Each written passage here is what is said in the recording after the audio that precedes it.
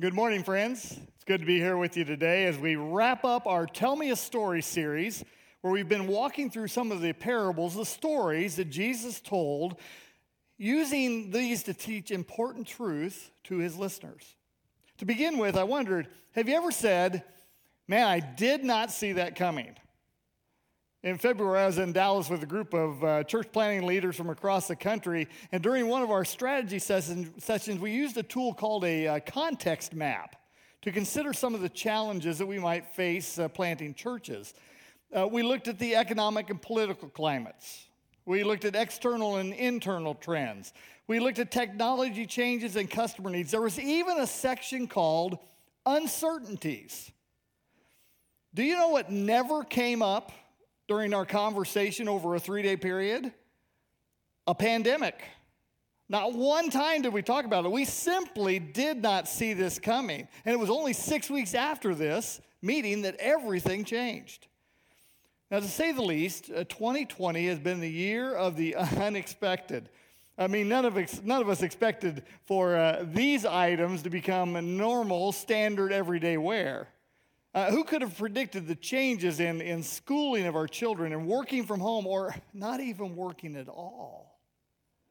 Who saw our normal routines of eating food out, gathering together socially with friends, watching our children play ball in the summer, of being together in church with our family, suddenly being shut down? I'll be honest, I did not see it coming. However, I do know that God saw it all. And God knows exactly what's happening. And I believe the Father is in control. He has not left us. In fact, if anything, I think he continues to beckon us forward into the future because he's got us. Last week, Greg did a masterful job of walking us through the second part of the parable of the lost son as he looked at the relationship the elder son had with his father. The story of Jesus we're going to look at today is nestled in amongst a series of passages detailing the need for people to practice readiness for the unexpected. Jesus ends the story we're going to look at with this pointed statement. He says, "Therefore, keep watch, because you do not know the day or the hour." Now, he's referencing his second coming, I'm sure, at some point in that. But I also believe he's also referencing the many different unexpected things that happen in our lives, things that we can be prepared for. And that's the thought I want to focus on today. I believe that preparation is the best solution for the unexpected. And we're going to look at this truth from the parable of the 10 virgins, which Jesus told in Matthew 25. Therefore, keep watch, because you do not know the day or the hour. The unexpected times, they come to all of us. Have you ever noticed how people react to the unexpected in different ways? I mean, we've seen plenty of unexpected this year. The pandemic, racial and social upheavals, challenging times economically at home. And there have been a variety of emotions and actions on display during the past 5 months. I mean, some have surrendered to fear and anxiety. Others have become militant, allowing anger to spill over. We've seen people give way to hopelessness and fatigue. And I felt a general malaise myself as things continue in the same pattern day after day after day. But you know, I look at what's happening, and I realize something. The unexpected, it's always going to happen, right? I mean, granted, we've seen it on a much grander scale this year than before, but we have all experienced unexpected times in our lives when things don't go like we think they should. And this is why I think it's true. Preparation really does remain the best solution for the unexpected. And preparation, I believe, is revealed by the way we respond to the unexpected. So I brought a couple of eggs with me today. Now, one of these eggs is hard-boiled, and one is not. One is raw. So let's look at. I can show you which one's which by the way they respond to a spin. Okay, I know that one is raw. I know that because of the way it does. I'll show you in just a minute. Let's see what this one looks like. Okay. That one is hard-boiled. Here's the reality. What's on the inside of this egg is revealed by the way it moves. See, hard-boiled eggs will spin because they're hard on the inside, while raw eggs will not spin. That's a pretty good shot. Could it be that our inner readiness will be revealed by the way we respond to the unexpected? Now, my question is, what does it take to change the inside of this egg? Well, there's several things. One, you have to put it in the right environment. It has to be in water. Add some heat to it. And then give it time. And when these three things are present, change takes place on the inside. And I see these three realities revealed in the story that Jesus told in Matthew 25. So let's begin. Let's read verses 1 through 6 of Matthew 25. At that time, the kingdom of heaven will be like 10 virgins who took their lamps and went out to meet the bridegroom. 5 of them were foolish, 5 were wise. The 5 foolish ones took their lamps but did not take any oil with them. The wise, however, took oil in jars along with their lamps. The bridegroom was a long time in coming, and they all became drowsy and fell asleep. At midnight, the cry rang out, "Here's the bridegroom. Come out to meet him." So we have 10 ladies here who've been invited to a wedding. 5 wise, 5 foolish. In those days, a wedding began when the groom would travel to the bride's house to gather her from her family and bring her to the wedding banquet. He would arrive with great celebration and then escort the bride-to-be to his home, which would soon become their home. Guests would light the way for the bridal party with lamps. There were little bowls filled with oil and a wick put on top of a long pole. And these festive lights provided a lighted walkway for the bridal party to pass through while singing and dancing took place. Now, the 10 all shared a common event. However, there were some significant differences in the way they approached the wedding. And I think it was because of the environment they were. 5 were wise, 5 were foolish. See, the wise ladies realized from experience some of the different variables. See, when the time came to get ready, they packed extra oil just in case. Because you see, one of the things that would often happen at a Jewish wedding was that the groom didn't always arrive when he said he was going to arrive. There was a certain element of surprise that was added to the experience for the wedding guests. So the best way to put it, the 5 wise women, this was not their first rodeo. They'd been to weddings before, and they wanted to be ready for any eventuality. So they carried that extra jar of oil with them. Not so the foolish. Maybe they thought the extra weight was too much. I don't know. Maybe they didn't even think about that things would not go as they were promised. But they did not plan ahead for what could happen. Friends, there are many times when we just can't know what's coming ahead of us. Think 2020. However, this does not mean we should not look ahead or anticipate the unexpected. I don't think we should be what-if people. Living, what if this happened? No, I don't think we should live with fear and anxiety. I think this is where having the connection with Jesus should make a huge difference in our lives. I told this to one of our church planners the other day who was concerned about the uncertain times. And I just told him, I said, listen, we don't know what's going to happen for sure. We just need to enjoy the adventure because Jesus has got this. It kind of goes back to the kite I used a couple of weeks ago. We can fight against the string or allow the wind to carry us to new altitude and new experiences. This is based more on our outlook and our attitude than anything else. I believe that followers of Jesus look for his presence in whatever's happening around us. And I believe we find it if we look. Now, when the bridegroom didn't come to the party at the planned time, both groups of ladies became drowsy and fell asleep. Same situation. However, one group had chosen the environment of the wise, and they were ready. So while they were sleeping, the call comes out. He's coming. Get ready. The party's about to begin.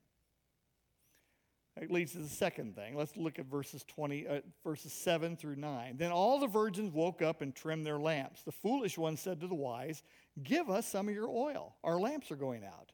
"No," they replied. "There may not be enough for both you and us. Instead, go to those who sell oil and buy some for yourselves." This is where the heat comes into the equation. The announcement of the groom's appearance was imminent, that his appearance was imminent, caused the ladies to wake up and get their lamps ready for the procession. So the heat was applied here when the foolish realized that the oil they had was not going to carry them all the way to the party. Feeling the heat, they tried to get out of the situation they had caused for themselves the easy way. Ask someone else to bail me out. The wise didn't feel the same pressure. While their response might seem a little harsh on the surface, it's true. It's true. We can't help you this time. We're not going to allow your lack of perspiration to constitute an emergency on our part. You go and buy the oil you need. As I mentioned earlier, the heat that comes from different situations, the unexpected pressures, cause people to respond differently. I look at the situation the five foolish ladies found themselves in, and their predicament shows me that there are certain things a person cannot borrow. During challenging times, a person cannot borrow the experiences that someone else has. Now, we can learn from others' experience, but we can't borrow them if they're not ours. We can't borrow the preparation someone else has made. We certainly can't borrow the character. The character is revealed by the way we move. And for sure, we cannot borrow the relationship someone else has with Jesus and hope that it will carry us through the unexpected. The foolish were left with less than an optimum choice here because they hadn't thought about the unexpected. Now, we all have unexpected times. What helps you prepare? I can tell you what helps me. For me, it really begins by talking with God. It just begins by talking to Him and asking Him what He wants me to do. I've had the opportunity to talk with several people this week who have gone through unexpected times, and they're in the midst of unexpected times. And my advice to them has been pretty simple. Hey, pray till you know what to do, and then do it. It might sound simple, but it's profound because God wants to help us. Third thing I see, let's look at verses 10 through 12. While they were on their way to buy the oil, the bridegroom arrived. The virgins who were ready went with him to the wedding banquet, and the door was shut. Later, the others also came. "Sir, sir," they said, "open the door for us." But he replied, "I tell you the truth, I don't know you." Two diverse results here. The wise women were ready for the coming of the bridegroom. They lighted the procession, they entered the party and enjoyed it. The foolish ladies purchased the extra oil, but by the time they arrived at the party, it was too late. The door was shut, and they were refused entrance. You know, time does mean something when it comes to walking with Jesus. The longer we walk with Him, the more experiences we have, and the more things we see from Him and learn. Wise people prepare their lives ahead of time for the unexpected. They live ready, even when it seems like nothing's changing around them. And when we are living ready, when we've seen what Jesus has done in the past and believe He can do it into the future, when we live ready, we are ready for opportunities that present themselves. See, prepared people are not caught off guard or taken by surprise. Instead, they're ready to spring into action. The church planting organization I lead, on Monday, we took some bold steps forward because it looks like 3 doors for church planting opportunities are opening up for us. We have been praying for God to surprise us. And I love the way He surprised us. Just in the past couple of months, God is at work. And we're moving forward. And what we've seen in the past is going to carry us into the future because we know what He has done, He will do, and will continue to do. Jesus said, therefore keep watch, because we do not know the time, the day or the hour. So what helps us prepare for the unexpected? Well, like the egg, I believe its environment and its heat and its time. So here's my challenge for you today. First and foremost, choose to follow Jesus. Following him brings stability and strength that nothing else will. See, we can face the challenges life throws us on our own, or we can face them with the help of someone who loves us and is much stronger than we are, and that's Jesus. On my own, I'm in trouble. I need the strength that only Jesus brings. So if you want to know more about this, my encouragement is you call the office this next week and ask to talk to somebody. We will get back to you. We will get back to you, because this is the most important choice a person will ever make.